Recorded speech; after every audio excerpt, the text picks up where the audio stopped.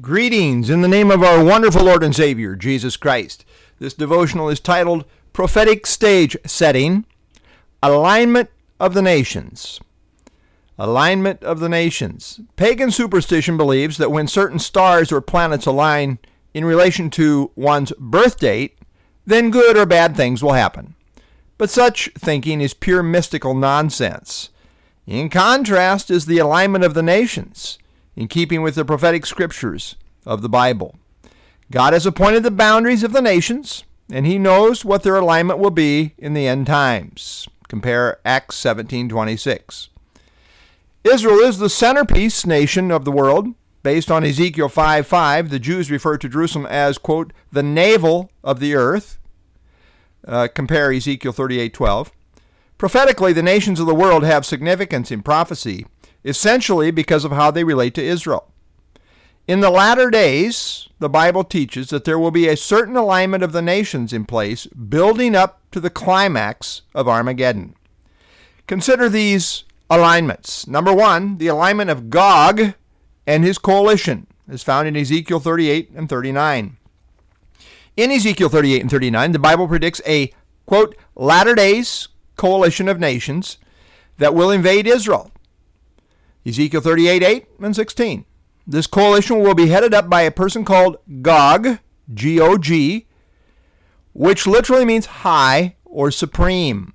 It is a title found 11 times in Ezekiel 38 and 39. But it is clear that Gog is a person as God addresses him personally, and he is called Prince. Gog heads up the land of Magog in Central Asia, which loosely corresponds to the nations of the former Soviet Union. Gog comes from his place in the far north, that is Russia, as seen in Ezekiel 38:15.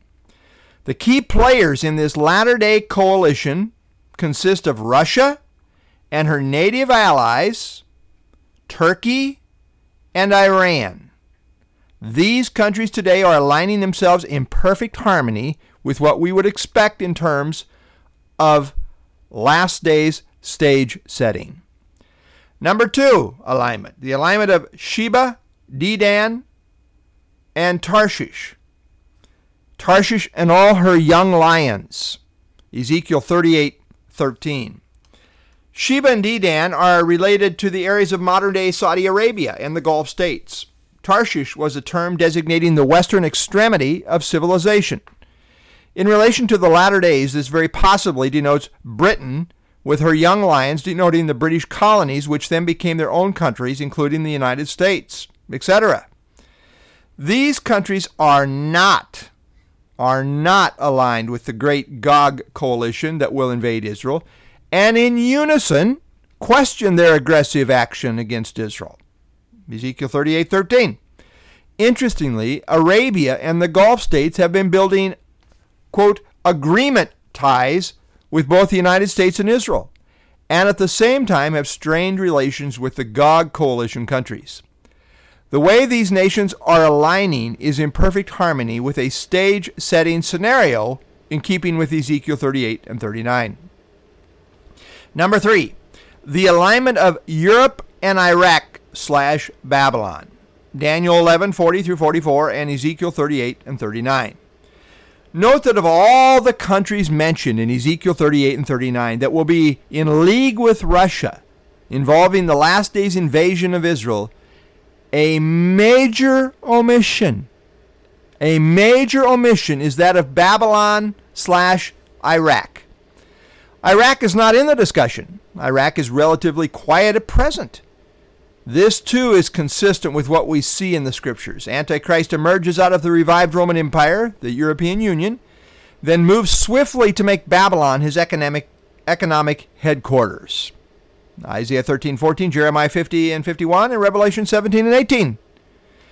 Antichrist starts out as a little horn, but he has a big mouth, and rapidly moves into a position of great power. Daniel 7:8. The Euro-Iraq connection is distinct from those nations tied with Russia and her allies as presented in Ezekiel 38 and 39. And number 4, kings from the east. Revelation 16 12.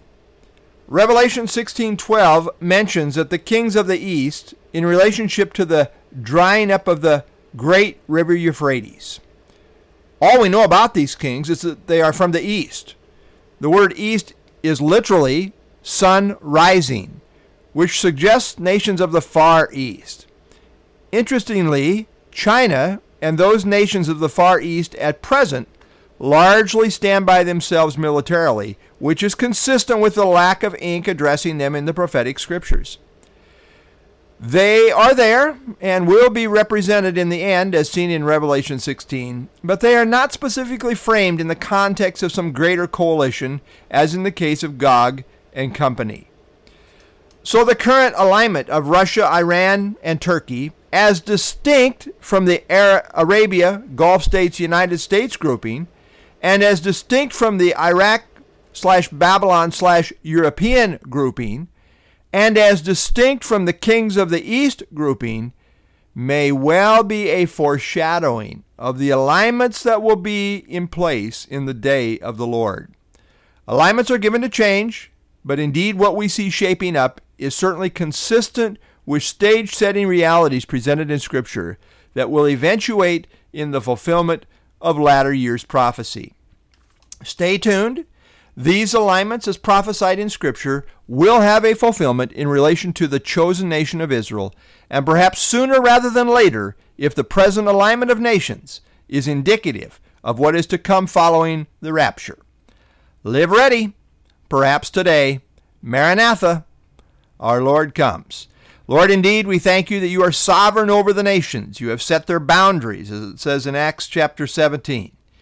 And Lord, we know that you know, and you have given us a little glimpse into the latter days and the alignments that will be in place at that time. And Lord, as we see these things taking shape, even in our day, we wonder how long, O Lord, before the rapture, realizing that these things will build to a climax after the rapture. But even now, we see these stage-setting realities. Lord, help us indeed to live ready as your people, to be busy about our Father's business, winning people to Jesus Christ, which is really the great mission of the church today. This world system is ultimately going down, and Lord, those that are going into the kingdom with you will be those who come to know Jesus Christ. So Lord, help us to be fervently sharing the truth of the Lord Jesus Christ as we have opportunity today. I pray in Christ's name, amen.